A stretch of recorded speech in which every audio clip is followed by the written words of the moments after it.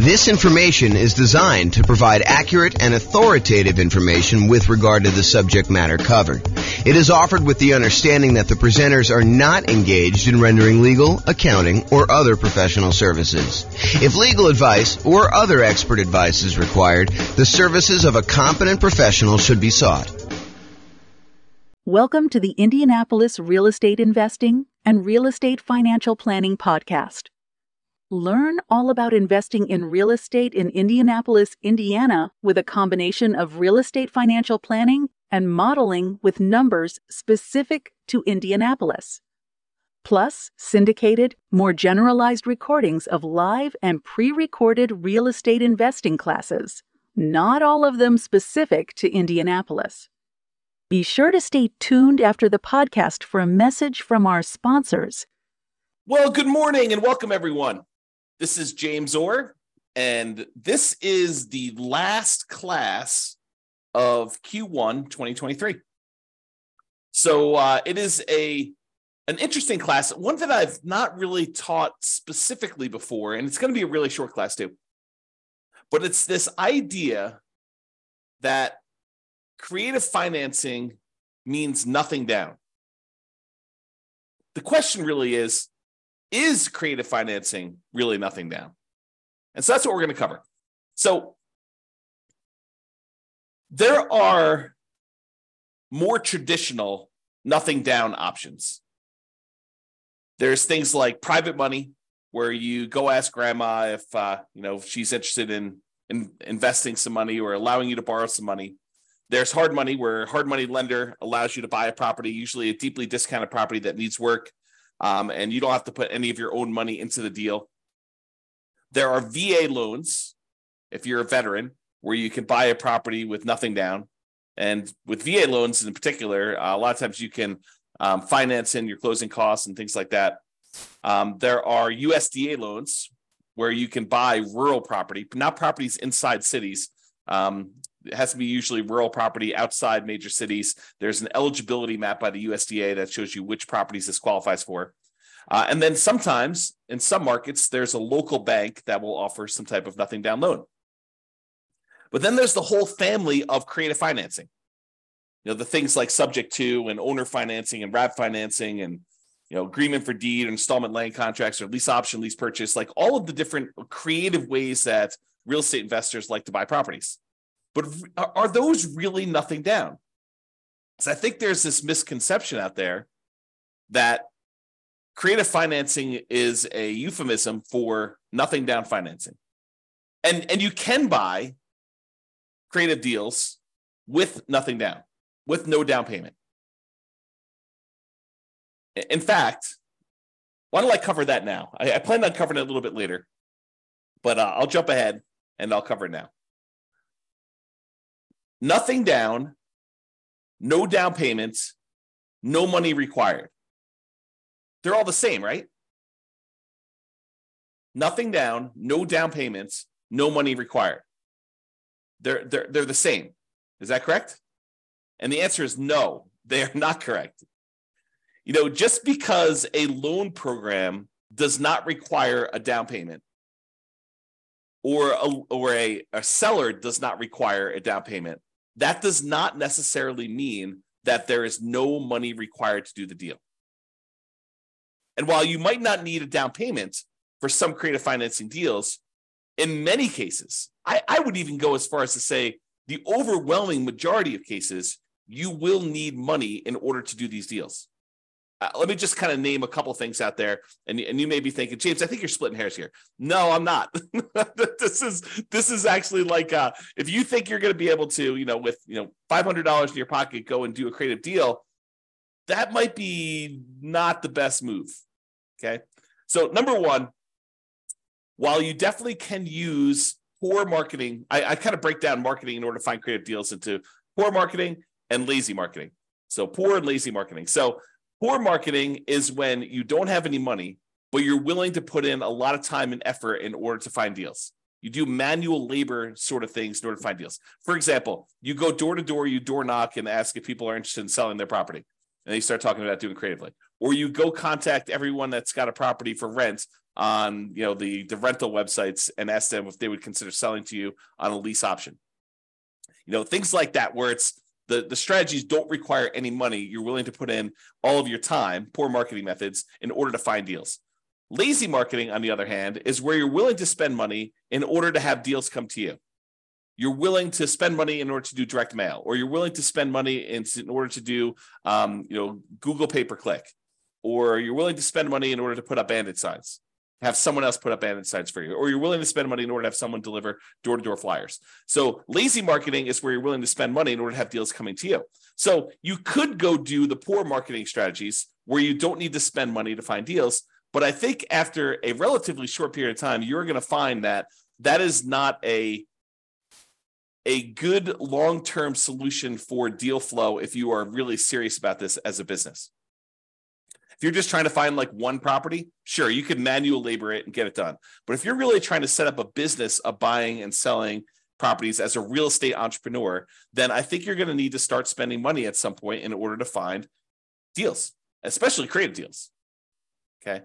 So that is something to take into account, that you're going to need to spend money in order to find deals. And sometimes it's going to be relatively low amounts of money, but I think if you're wanting to consistently find deals, you're probably talking, 1% doesn't seem off to me.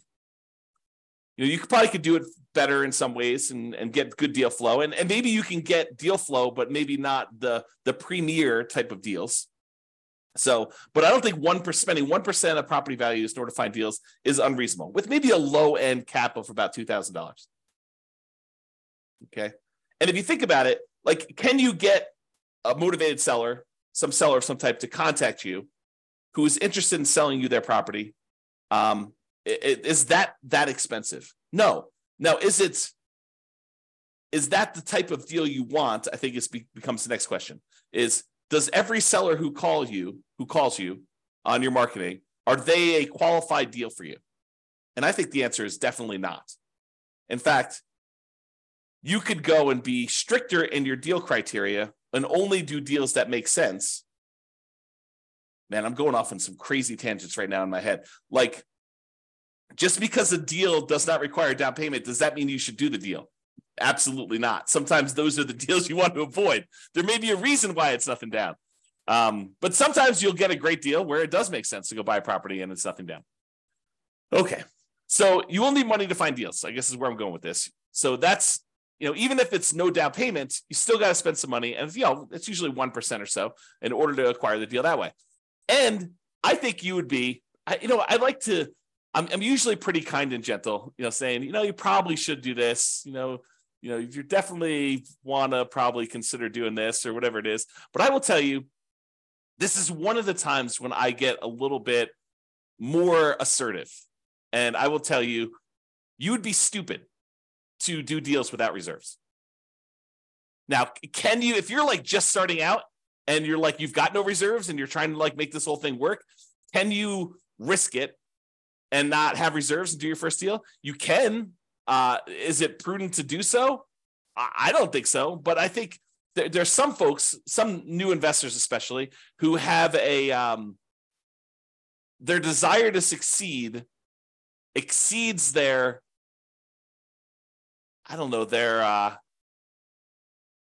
ability to be sensitive and prudent and to kind of be safe. Okay. So you can do that, but I think you should have 6 months of reserves for every property that you buy. And you can't use the reserves for another property as reserves for the new property. I think that's a conservative position, but I think it's the right position. So if you're going to go buy a property and you're going to go buy a, $400,000 property, and the monthly payment on that is, $2,200 a month, probably need about $13,000 set aside in order to have that done. I mean, 2,000 times 6 is $12,000 plus, 200 times 6 is another 1,200. So, somewhere in the $13,000 range in order to have adequate reserves. So is that nothing down? Well, it's no down payment, maybe, if you can get the deal with no down payment. But is it no money required? Absolutely not. And a lot of times when you're buying these creative deals, sometimes you're buying your pretty houses, but a lot of times when you're buying properties for motivated sellers, there's some deferred maintenance. There are some repairs that are required. There are some capital expenses that need to be paid in order to acquire the deal in the right way.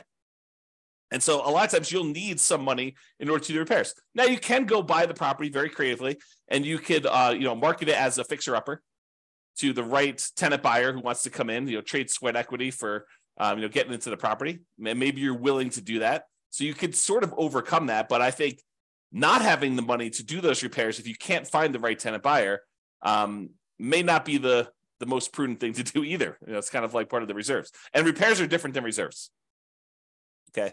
The money you set aside for maintenance and repairs and capital expenses on properties, that is not your reserves. They're different. And if you happen to be in a market where you're buying these properties very creatively, and one of the reasons you're able to get them with no money down is because the sellers really don't have that much equity in the property, you might have, maybe even likely to have, especially where interest rates are up now, maybe if you're taking over existing debt on properties from when interest rates were really low, it might be a little bit different. But if you're dealing with properties where they bought them and the interest rates were at 6.5%, 7%, you're more likely, I would say, to have negative cash flow on the property. And we could do the 88 strategies we have to improve cash flow to try to mitigate that as much as possible. But in some cases, you might still have a little bit of negative cash flow, especially if you don't take into account the tax benefits of depreciation. And so it would be prudent for you, just like it would be prudent to have reserves, for you to set aside at least the negative cash flow. Set aside that extra money that is going to be the cumulative amount of negative cash flow that you might expect in that property until it goes positive. And we talk about that in some other classes, but I think that is also prudent. So, between money to find deals, reserves, repairs and capital expenses, any cumulative negative cash flow you might have, I think that it's not really no money required, and it might be no down payment. And I'm not only taking into account closing costs, which I'm assuming are close to zero for you if you're buying something creatively, but they might not be. Might actually be some money for some closing costs, depending on how you're doing. If you're using title companies to get title insurance, or if you're sort of like getting the deed at the kitchen table, which I think is frowned upon for most people these days. But I digress. So to have money to find deals, reserves, repairs, capital expenses, cumulative negative cash flow, plus not every deal you're going to come across is going to be able to be done with no down payment. And I think you would be wasting a lot of your marketing, wasting a lot of your effort if you're doing kind of more of the poor marketing methods and coming across deals that could be amazing deals, but they are, they require $10,000. So if you kind of are, I only will do deals if they're nothing down, I think you could be eliminating some potentially really good deals doing that. And I would even argue sometimes the better deals. So is this really a no money required type of situation? There may be no money down, like the seller does not actually require you to give them money, but it's probably not no money required. Now, to be fair, in some cases, you might be able to use some of the money from a tenant buyer. You acquire the property creatively and you put a tenant who's also planning on buying the property from you. You're doing a lease option to them or rent to own to them or some other thing. But you sometimes can use the money you collect from a tenant buyer when they finally move into the property to help reimburse you for some of the money that you spent. So in that case, if you get a tenant buyer coming in and they give you, 1%, 2%, 3%, 5%, in some really extreme cases, more than 5%, 10% down, in order to be able to come in as an option fee, a non-refundable option fee, if you've structured it that way, to be able to purchase the property. In a lot of cases, it's completely negotiated how you set this up, but in some cases that does apply toward the purchase. So you're really just taking some of the profit you have from when you're going to be selling the property to them, and you're getting it up front. So it's really just reimbursing you some of the profit in the deal, if you think of it that way, and if you've structured it that way. But you could use the option fee from the tenant buyer to help offset that. So if you're doing a property that is $400,000 or so, and you're getting a 5% option fee on that, maybe you're getting $20,000, and that could help offset some of the money you needed to find the deals. It could help with some of the reserves, although it's probably not enough for the reserves, and it can help with some of the repairs, capital expenses, if in the end you end up needing to do those. Even if you're advertising it to a fixer upper, rent to own, where the tenant buyer is coming in with the intention of fixing up the little property and getting a slight discount in order to do that. And if you have negative cash flow on it, maybe that helps offset a little bit of that. But it's hard to use that money to replace everything you're going to need in order to do the deal. So I don't think that creative financing is really a no money required type of situation. It may be nothing down, but I don't think it's really a no money required situation there. Okay, so let's go look at the different types of creative financing, and then we'll walk through kind of like whether I think that you're likely to find these with nothing down, or if they're kind of like in the universe of nothing down, and we can just kind of look at it that way. So here's the 6 types of creative financing. I kind of grouped them into 6 groups. Owner financing is when the seller does not have a mortgage on the property. They have to own it free and clear, and they decide to act like the bank. They become the lender instead of you going out and getting a loan on the property. And so I think because this is negotiated between you as the buyer and the seller of the property, that you could negotiate with them in order to have this be a no down payment type situation. Now, you're probably going to have some closing costs unless you get the seller to pay for those. You probably do need reserves. In some cases, you might need repairs, just like all the different things we talked about. So can you get a no down payment situation with owner financing? Yes. I think there are times, and it is probably more common than getting nothing down, where the seller is willing to do owner financing, but they might require you to have a little bit of skin in the game, a little bit of down payment. So I think the unicorn sort of situation is a no down payment situation, owner financing, and you definitely can get this. And honestly, you could structure these in a way where you can make it so that it looks like no down payment to you, but it's technically not. For example, just as one hypothetical example, you could go get a hard money loan as a first mortgage for doing owner financing, give the seller most or all of that amount. So, you have $400,000 property that's owned free and clear by the seller. Part of your structure in the deal is you get a hard money lender to loan you $40,000. You give the seller, or maybe it's $50,000. You give the seller $40,000 of it. You keep $10,000 to help offset, some of the money that you need in order to acquire the deals and some reserves that you need to make up or whatever it is. And then the seller finances the rest. The remaining $360,000 in this case that you owe them. Okay. And so you could structure that in a way where it doesn't look like a down payment to you because you borrow the down payment as a hard money loan. And even though the hard money loan might be, 8, 9, 10, 12, 15, 18%, whatever it is that you're able to negotiate for your hard money terms, or maybe it's a private loan. Maybe you're able to get much better rates on those. But that could be a way to do it.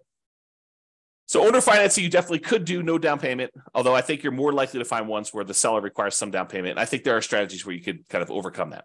Wrap financing is where the seller still has an underlying loan on the property, and they decide to finance the whole purchase for you and keep the existing small loan in place, and they'll collect the payment. They'll keep part of it. They'll use the rest of it to pay off their smaller loan as you make payments. So, for example, $400,000 property, the seller now owes $100,000 on it, but they agree to finance the full $400,000. So they collect the payment for the full $400,000. They take part of the payment that you're paying them, and they pay off a little bit of the underlying loan. Okay. Another way to think about this, it's subject to, but where the seller is still involved and has recourse if you stop paying. That's another way of saying it. And at least in Colorado, the division of, I think it's the Division of Securities, prefers that you structure it that way as wrap financing rather than taking over the property subject to. Okay. So can you do those with nothing down? Absolutely. Are all of them going to be nothing down? No. I mean, as soon as the seller has some equity, I think that they are motivated to ask you for some of the equity that they have in a lot of cases. Okay. So again, you can do those with nothing down, but might not be completely likely. What about loan assumption, where you formally go in and assume responsibility for the loan directly to the lender? Like the seller has an FHA loan with really good interest rate, and you go in there and you formally assume the loan. Can you do that with nothing down? I think in theory you can. I think the challenge is in a market where property values have gone up very rapidly in the last few years, it might be hard for you to find a property where the seller is willing to let you assume the loan and they don't want any of their equity. right? So if the property was worth $300,000 when they bought it and they got a really good low down payment, 3.5% down FHA loan with a really good interest rate, but now property values have gone up, $50,000, $100,000, and that property is worth $400,000. It might be hard for you to convince the seller that taking over their loan balance at whatever it is, 280, is a good solution for them when they're leaving $100,000 plus in the deal. So they may want down payment. Now, if they just got the loan a couple of years ago, where property values have gone down since they've got the loan and they have essentially no equity, and you want to formally come in, assume the loan, move in as a house hacker or a nomad and buy that property with really good, low interest rate FHA financing or something on that, is that a possibility? Sure. That could be nothing down. What about the rent to own, lease option, lease purchase family, where you are renting the property from a seller and you have the option or purchase contract to buy the property at some point in the future? Could you structure those where it's nothing down? I think you could. I think you're more likely to find a deal like that where you are putting at least a security deposit down and probably a security deposit and a small option fee. So probabilistically, you're more likely to find those where it requires a little bit of money. But I do think that you could, in theory at least, find a property where the seller is willing to allow you to rent the property and have an option to buy it or a purchase contract to buy it. And I think there would need to be some motivation there in order for you to do that. What about the agreement for deed, bond for deed, contract for deed, installment land contract kind of family of creative financing options? Again, I think it's very similar to the rent-to-own one. I think that you probably could find a seller, at least in theory, who is willing to let you do that with nothing down. However, I think most of them are going to want some type of down payment. And then finally, subject to. Subject to is where you buy the property and you leave the existing financing in place. The seller deeds you the property. You are the owner of the property, as signified by the deed, but the seller's old loan remains on the property. And in most cases, you're agreeing to make payments on that loan. Could you buy properties with nothing down, with no down payment? Yeah, I think if the situation was right and the seller owed an amount that was the full amount that you'd be willing to pay for the property, sure, you could structure that as a nothing down deal. Imagine a seller who is unable to make their mortgage payments anymore, and their alternative is to go through foreclosure and give the property back to the bank. And you come in and say, look, don't do that. I'll help protect your credit. I will buy the property from you, and I will start making payments on your loan. And they're like, well, the other option for me is to have a foreclosure. I would be willing to sell you this property for what I owe instead of having this foreclosure. Maybe you're getting a small discount doing that. And you're able to acquire the property that way. Sure. Could you do those where you find a seller who's just willing to say, yeah, save me from foreclosure, buy this property from me and start making payments on my loan, and that could be a help to me? I think you could. Now, the chance of you finding one where exactly what they owe is exactly what they're willing to walk away from, probabilistically, I think that that's relatively small. I think you can find those, but I think you're more likely to find ones where they have at least some equity, or they're like, hey, look, I need at least a security deposit to be able to move into a new place. I'm currently living here and I haven't made a payment in 2 months. And maybe you even need money in order to make the back payments up, as an example. But they may need some type of money to help them get into the next property, or to buy some of their equity from them, even at a discount, if you're going to do it that way. Okay, so those are the different creative financing options, and my kind of take as to whether or not they are likely to be no down payment. And as I covered already, they're not really likely to be no money required. I think you're likely to have some money required in order to do those. The kind of like the true no money required sort of deals are probably more in the wholesaling, if you're willing to do manual labor in order to find your deals, or real estate brokerage. If you get a real estate license, you don't usually need money in order to do those transactions either. And unlike wholesaling, where you got to both find a deeply discounted, amazing deal of a property, and then also the buyer of that property, a real estate investor buyer, when you have a real estate license, you could do one or the other of those and oftentimes get paid a similar amount. If you think about it, 3% of a $400,000 property is about $12,000. I think for a lot of folks, a wholesale fee on an okay deal, not like a crazy, grand slam home run sort of deal, I think is probably in that $12,000.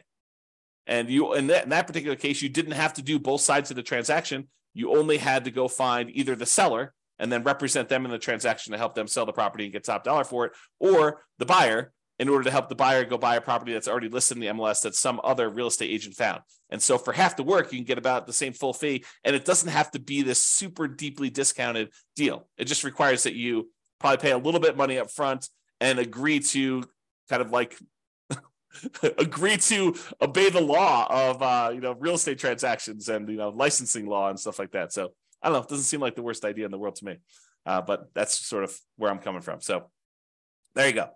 All right, so in conclusion, while you may be able to find a deal that requires no down payments, these often require you to invest in marketing to find them. I think that's true. And you're also going to need reserves. This is the part where I got really strong with you and told you it would be stupid for you to actually invest in property without reserves. I'm trying to prevent you from making a mistake. And I know that can sound harsh, and I'm not usually a harsh guy, usually kind of very friendly and, say, maybe you're right, maybe I'm wrong. But in this case, I think I'm right.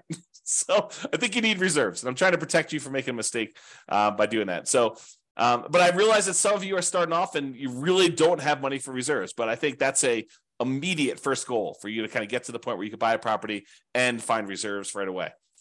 You might need repairs or capital expenses in order to buy a property, especially ones that you're buying from some type of motivated seller. A lot of times those have some deferred maintenance on them. Plus, in many cases, especially no down payment deals, you're likely to want to set aside some money for cumulative negative cash flow. So if you're buying a property and the less you put down, the higher the loan to value of the property that you have, the more likely you are to have it be negative cash flow. I think that's just math. It's possible you can get ones that don't, especially if you're able to structure the deal with a very flexible seller. But I think a lot of times you're more likely to have negative cash flow the higher the loan to value is on a property. And if you're putting no money down, that usually implies a very high loan to value. Okay. And then often having money gives you access to a wider range of deals that you can do. And I'll even add a better assortment of deals that you can do. Okay. Not that no money down deals are bad, but I think that having some money where if the right deal came along, it could be a better deal than a no money down deal could be. All right. So that's all I got for you. Hope you enjoyed this class, kind of a different take on the kind of like creative financing, no money down sort of ideas there. So hopefully you enjoyed this. This has been James Orr. Hope you have a great day. Bye-bye for now. With home prices up, mortgage interest rates up, and rents up, but not quite enough to counteract the higher prices and interest rates, cash flow on rental properties in Indianapolis is harder than ever. Book a call with the Real Estate Financial Planner to apply our proprietary 88 strategies to improve cash flow on your rentals. See the show notes for a link to schedule your call and improve your cash flow today. If you're a real estate agent, lender, or professional in Indianapolis that wants to help our real estate investor listeners, consider reaching out to learn about collaboration opportunities with this podcast. We'd love to add more value to our listeners by having you assist our investors buy, sell, and finance their real estate investments. See the show notes to schedule a call to discuss collaboration opportunities.